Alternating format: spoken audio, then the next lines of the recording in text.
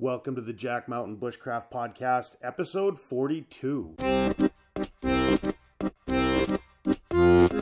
Welcome to the Jack Mountain Bushcraft Podcast with your host, Jack Mountain Bushcraft School founder and master Maine guide, Tim Smith. I'm your host, Tim Smith. I'm a registered master Maine guide, and in 1999 I founded the Jack Mountain Bushcraft School. We help people become more skilled, more knowledgeable, more experienced, and more confident outdoors by using traditional skills, a few simple tools, and field-based experience. Whether you're looking to go from city slicker to competent outdoor professional, want to experience a remote expedition, or just want to learn a few new outdoor skills, we've got you covered.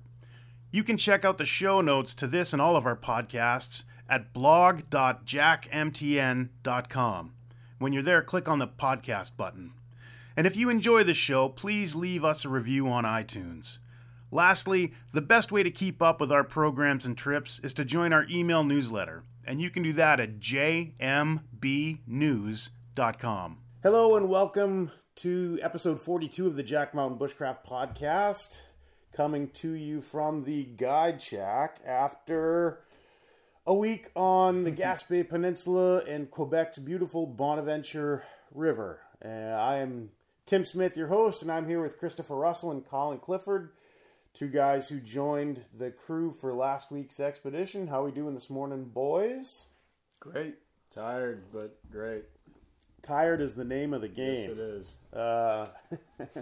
But what a fantastic trip. The three of us were joined by Frank Grindrod, who runs earthwork programs in Massachusetts, Kelly Harleton and Dragon Uzelac, who work with Karamat Wilderness Ways in Alberta, Canada, and Blake Towsley, who is the honcho at Le Club de Raquette, Smooth Rock Falls.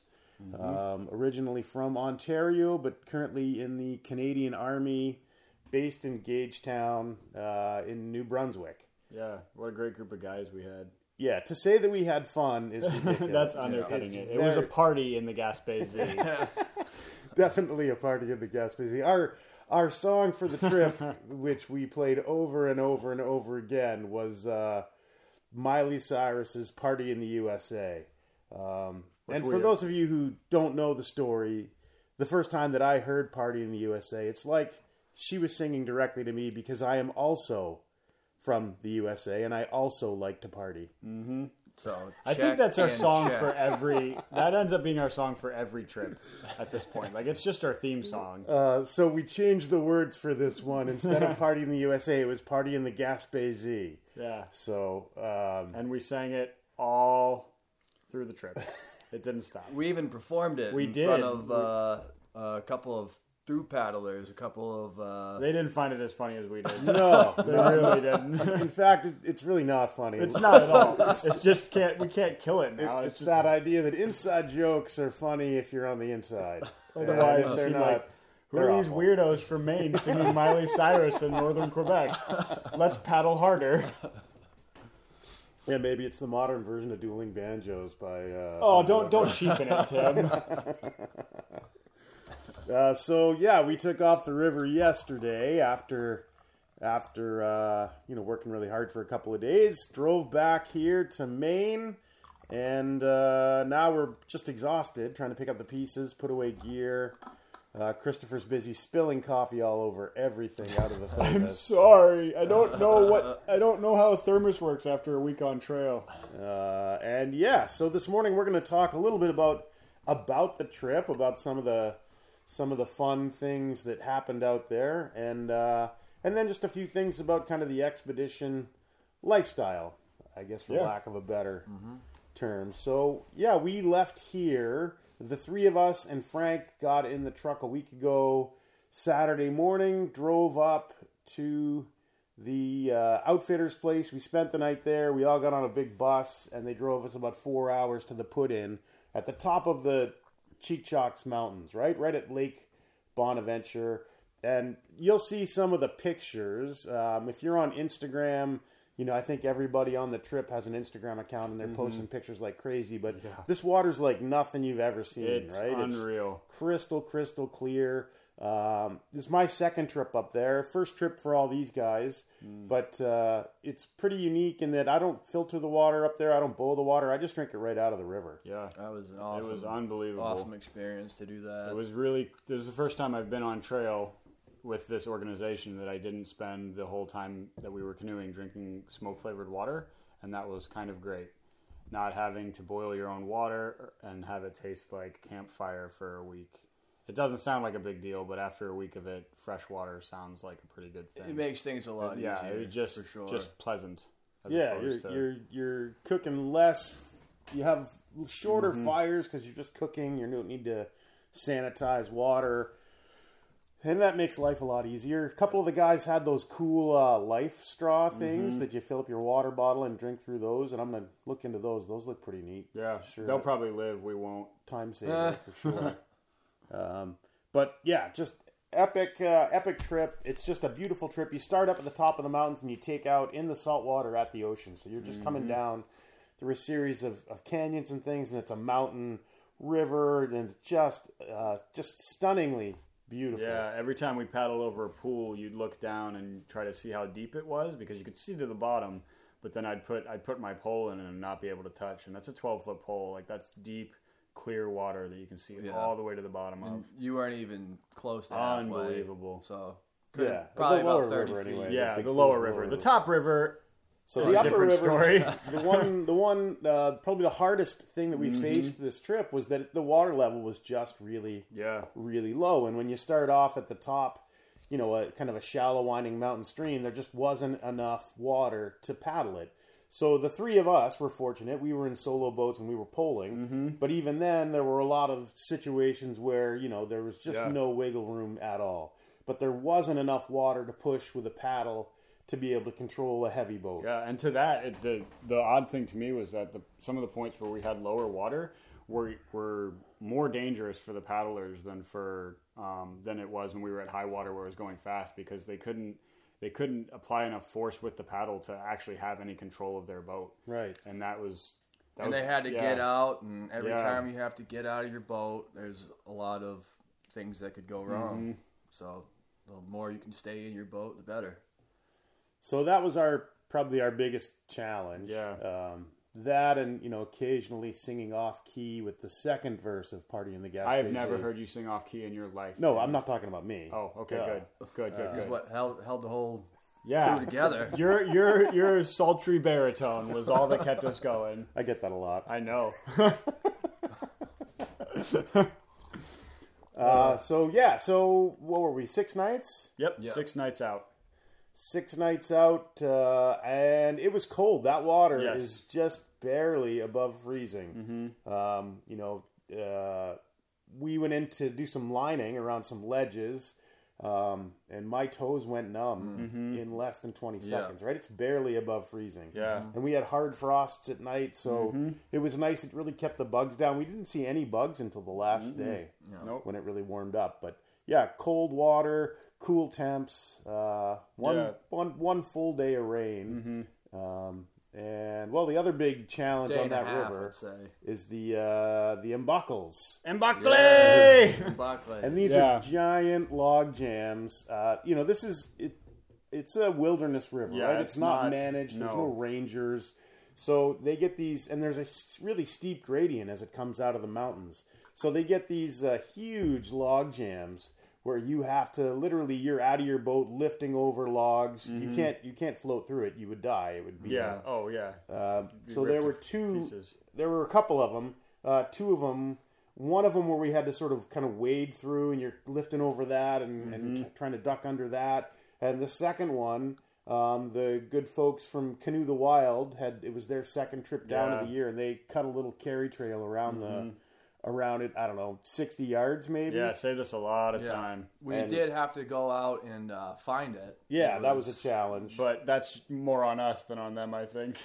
We were pretty zonked. But yeah, that's kind of the biggest thing I got out of this is, we're talking about how clear the water was and how beautiful this place was. But if you look at the pictures, it almost looks like, we're all paddling and we look like having a great time. But wild places bring inherent risk with them, and not just like the embacles that we're talking about, but also, we mentioned that the water was just above freezing, and we had a couple guys dump boats, and it was not We had a couple guys dump boats every day. Yeah, it was. There were a couple of stretches of river that were tough. There was one in particular where three of the 5 boats flipped because you come around this corner and there's just a jagged point that if you're not really trying hard, it's hard to get around. And well, to describe it with give it a little more justice. You come down this chute. Yeah. You're doing about 20 miles an hour, and then you have 4 feet to make a 90-degree right turn. Yeah, it was before the current hits into a big granite wall and then splits. Yes, and it was.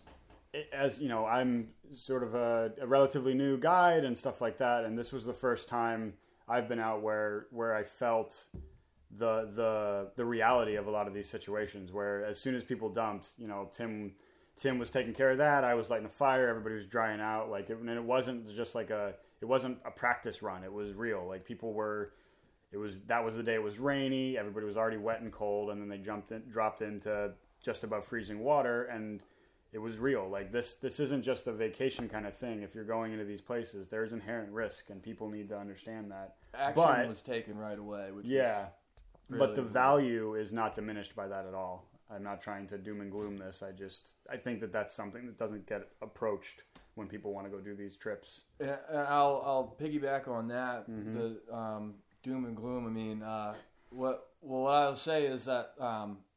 Attitude is contagious. Your attitude is contagious, and whatever your attitude is, especially in a group setting where we're so close and around each other all the time.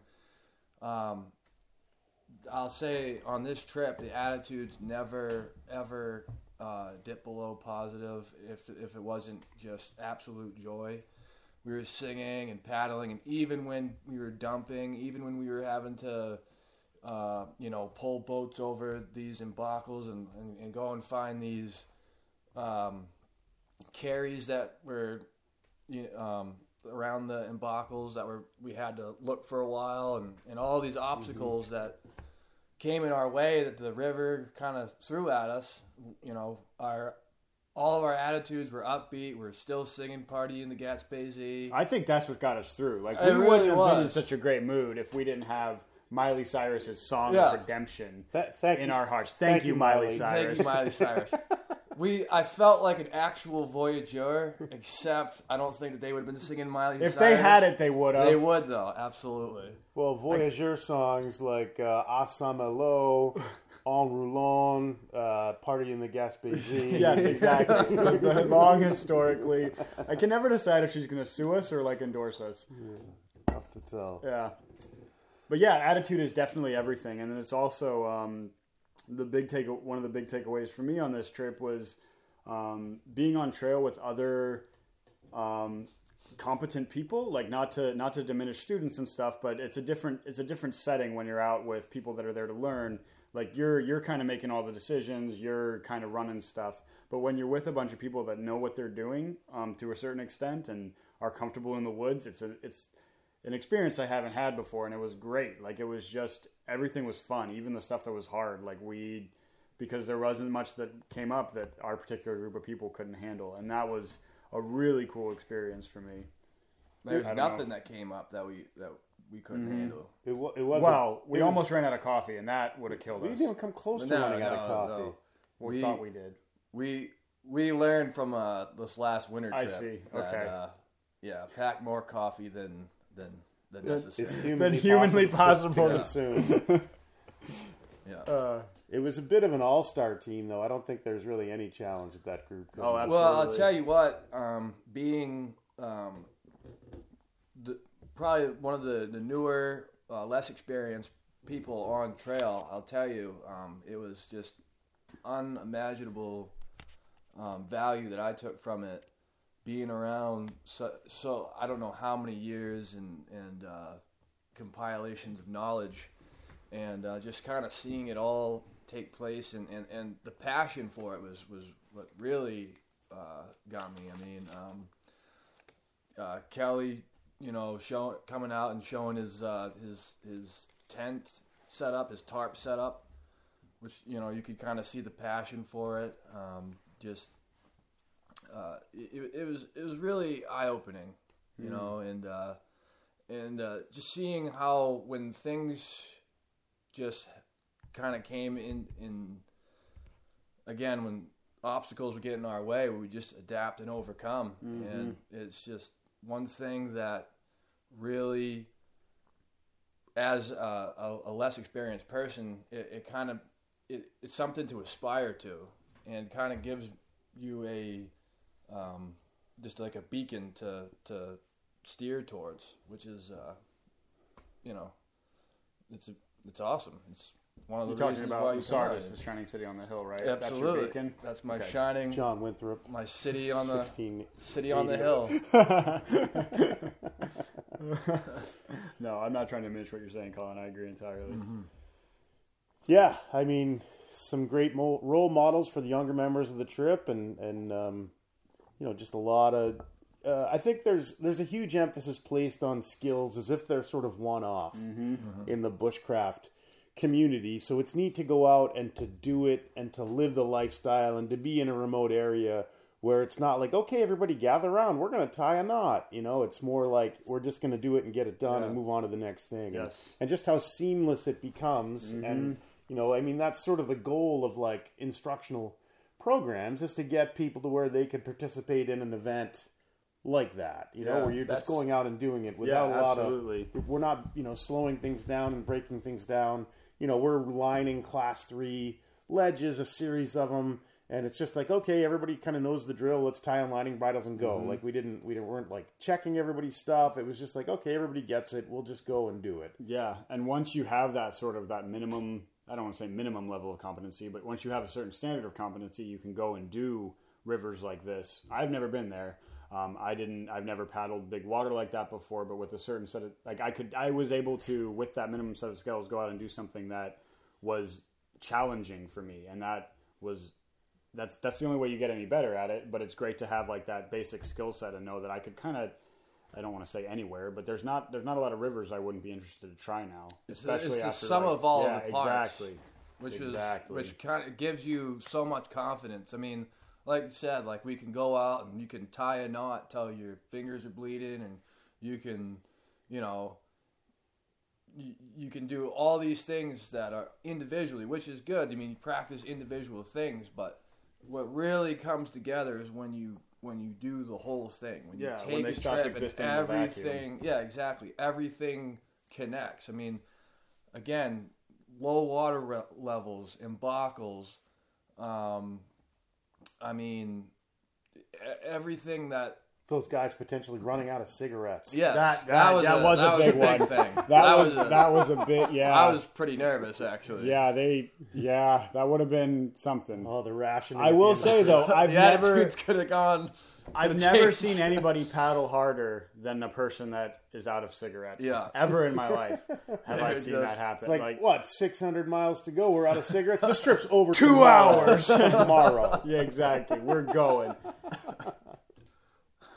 That's why a good plant ID skill to know is the tobacco extenders, right? Like alder cones, like red osier dogwood bark, stuff like that. Bearberry leaves. Those guys were smoking cigarettes, not pipes, but we could have. Yeah, we could have made it We work. could have made it work. Red osier dogwood and an onion skin. Yeah, we once had a guy who I won't name to protect his identity because he's a really good friend of mine, but when he was a student on a semester, I think he ran out of cash by the end of the course, and he was smoking cigarettes at the time, and so he processed a whole bunch of red osier dogwood and was rolling it up in onion peels, like the dead skin on the outside of an onion. And I walked up one day, and he's smoking dogwood and an onion peel, and I'm like, man, you got to get yourself together. Check yourself before you wreck yourself. I was just holding That's up a rock mirror. bottom Where I right was there. like, look at you right now. Maybe it's time to get off the Yeah, cigarettes. but even that kind of brings in just that like potential for them to run out. Brought up something else that was kind of an interesting thing to see on trail with a bunch of people that knew what they were doing, which is the soft skills, like the sort of group management and group dynamics that happen, because it happens regardless of how much anybody knows. It's just a matter of being human and being out on trail together. But to have that dynamic be where everybody was sort of an equal as opposed to like instructors versus students was At times challenging, but a very rewarding experience for me. I don't know if you guys have anything to add to that. Well, I'll tell you, there was a lot of, there was a lot of sharing. There was a lot of, it was a tribe. It became a tribe, and everybody pulled their own weight and then some, and everybody stepped up. That's the thing. Everybody at one point or another stepped up. And not me. I laid down the whole time. But you were up pulling, so. But take some of that. We're pouring coffee. Apologies for the inconvenience. I will say also there was a lot of trail magic. Like we found a new recipe for. Yes, we did. Le Tre Bonaventure wrap up. And we can go into that in detail, but not too much. We won't give you the secret sauce. But, just things, again, like, when things go wrong or, when chaos comes in, you just kind of stay grounded. You keep your attitude up, keep your spirits high. You have your skills, and that's why we do all these things. Yeah. And you rely and you adapt and overcome. And well, let's talk about that recipe, and I think that's a good example of what you're talking about. Well, before we go there, I just want to be on the record as saying that soft skills are everything on an expedition. Oh yeah, absolutely. Yeah. Like maintaining interpersonal conduct it's and hard. whatnot, and leadership and things like. Yeah. That's what makes or breaks. That's why we had a really good time. Was because of the people on the trip were talented with their soft skills. Yeah, well, because I think that the potential danger of doing it. So the trip that we did was an instructor trip. Like it was a bunch of people that are used to being kind of in charge, and that's sort of a recipe for disaster. it could be if it a goes wrong. situation Like, with a lot of. It could be a lot of chefs, egos. A lot of chefs in the kitchen. And it wasn't. It never felt that way to me at all. And lots of little things happened where it was just like everybody, like Colin said, everybody kind of like put their heads together and figured out how to solve a problem. And sort of the most culinarily beautiful moment of that was the Tre Bonaventure wrap up, which was, so we have these York boxes that we keep all our food in, and one of them had leaked and it had gotten into the pasta that we had for our last dinner of the trail, and it was pretty gross. I don't think anybody really wanted to eat it, and we just kind of looked around at what we had and ended up coming up with a dish that was sort of, I don't know. It was better than anything. Pasta it was would the have best. been. It just happened. It was the best meal we had on the whole trip. Yeah, and it was some food that was brought. Just spare that wasn't stuff. even planned. It was just food that was brought from Blake Towsley, and we had some extra, apples and.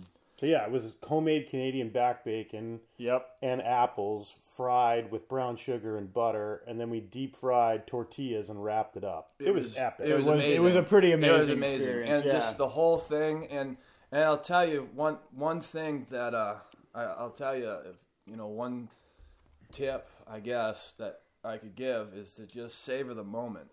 When you're out on trail, because that's basically one of the big things that you're doing it anyway, is to just have those moments. And that was a moment where I call it trail magic or bush magic or whatever. I call it witchcraft. It was beautiful. It was a beautiful thing. And again, there was, it could have been a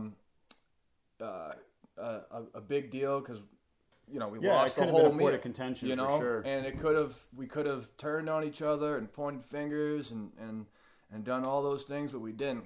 We just kept our heads cool. We relied on our adaptability and our skills. We came together as a group, as a tribe, and we actually made lemonade out of lemons. And then had a cappella karaoke, which Wait was a awesome. minute. You guys had lemonade? Why didn't I get any of this lemonade? Because you were too busy being on stage singing.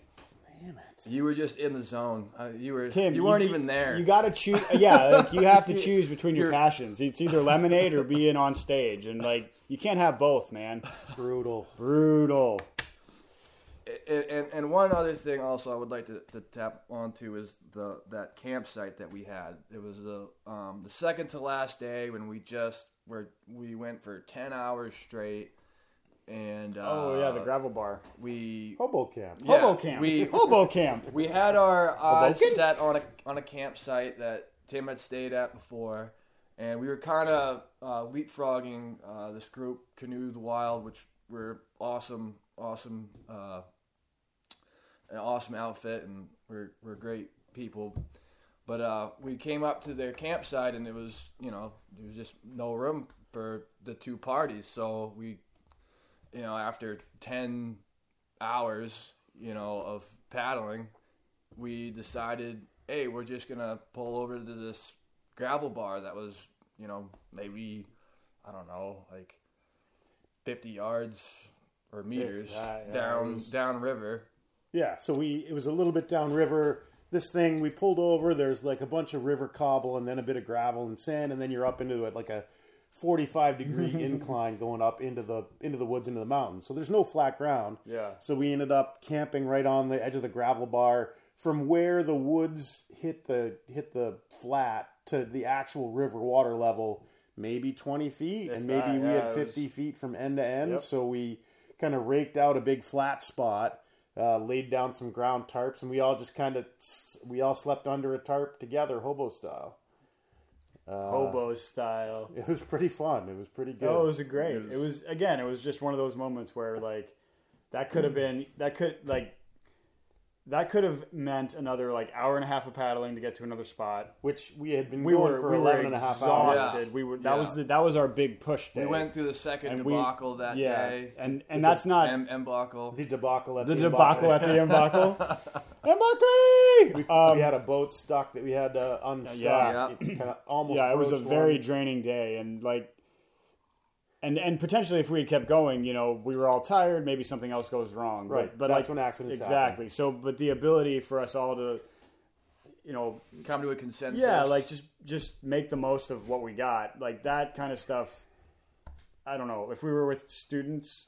Maybe that wasn't an option, but with a bunch of people that are... Well, if you're with students, it's not a democracy. The decision-making process is inherently different. So if I'm guiding the trip and we're with students, I'd say we're camping here. Mm-hmm. Yeah. Because everybody's tired, it's late. Mm-hmm. This is when accidents happen. Right. But we were able to arrive at that decision sort of organically. Which everyone- could have been even harder. Because, again, all these different experience levels and again, it could have been a too many chefs in the kitchen scenario. That's where we have guide teams. Only 2 chefs in the kitchen. Yeah, right, exactly. I But think the saying you're looking for is too many chefs in the outhouse.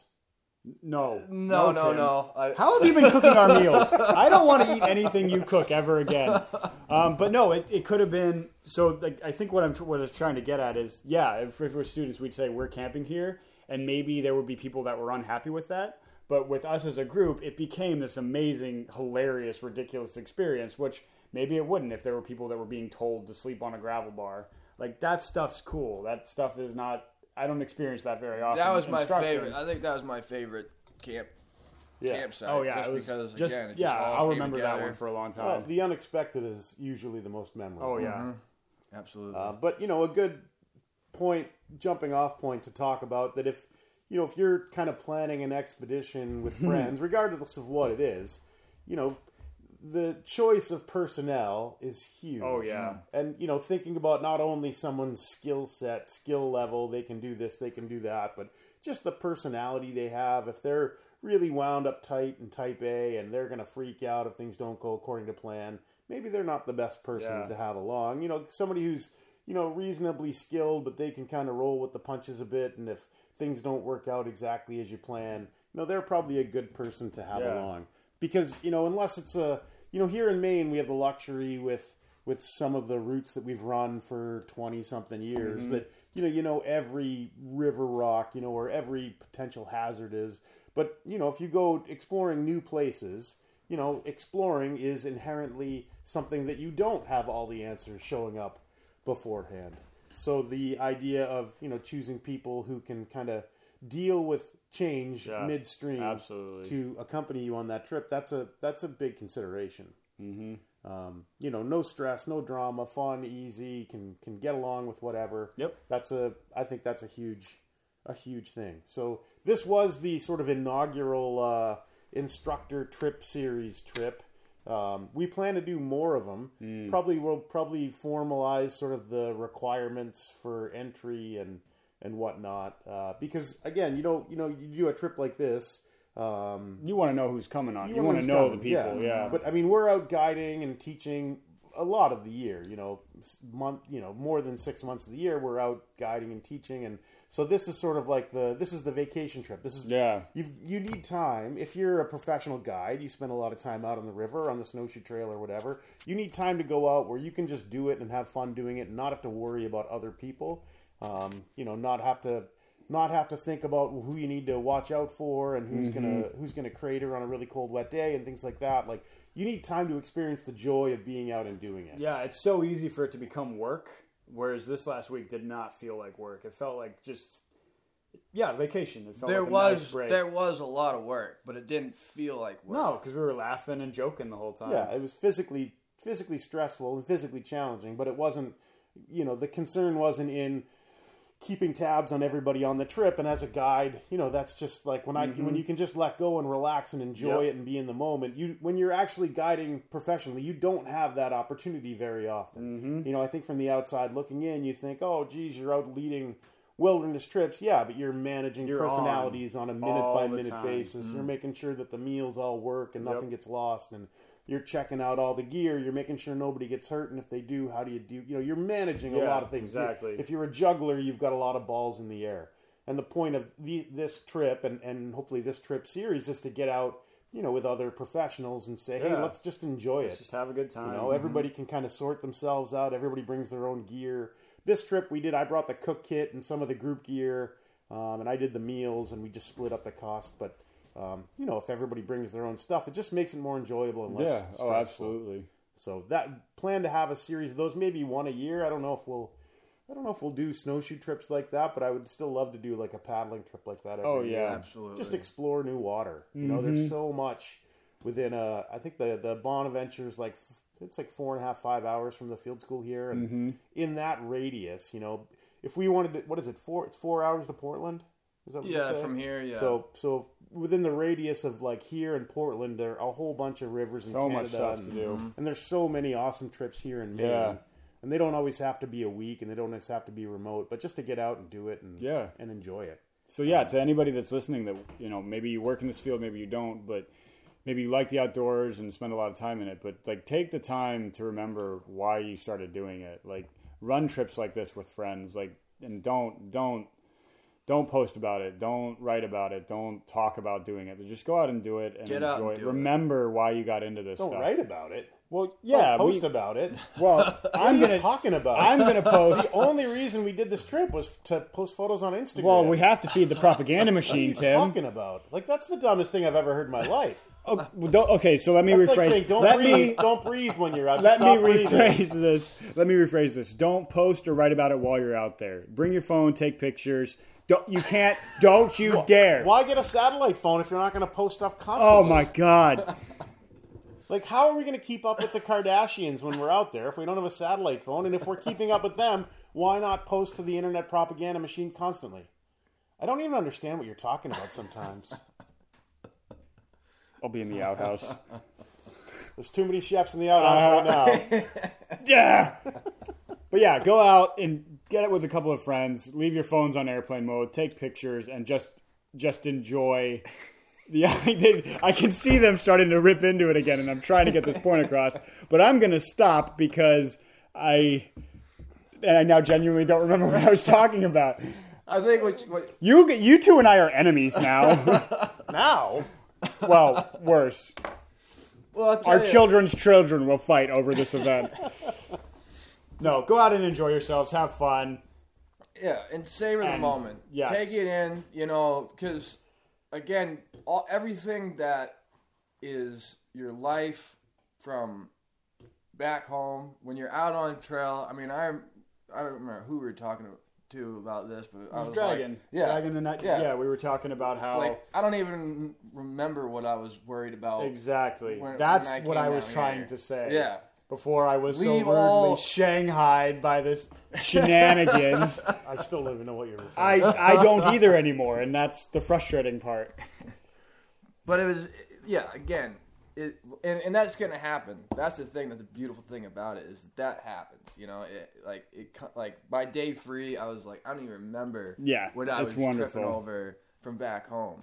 You know, I'm just out here savoring the moment. I'm hearing this beautiful river pass by me, which actually, it's kind of funny because we went out to eat at a restaurant when we came back. We got into Presque Isle, and I remember we were sitting down, and I could hear the white noise from like it's crazy from like the whatever it was. I don't know if it was like the ventilation system or what, or the air conditioner or what. But I could just hear this noise, and like I have eaten there before, never heard that, and I know that it's because I was listening to this river all week long, and now I'm hearing just this, you know, artificial noise, and it was kind of starting to get to me a little bit, and you know, I didn't hear anything. I don't know what you're talking about.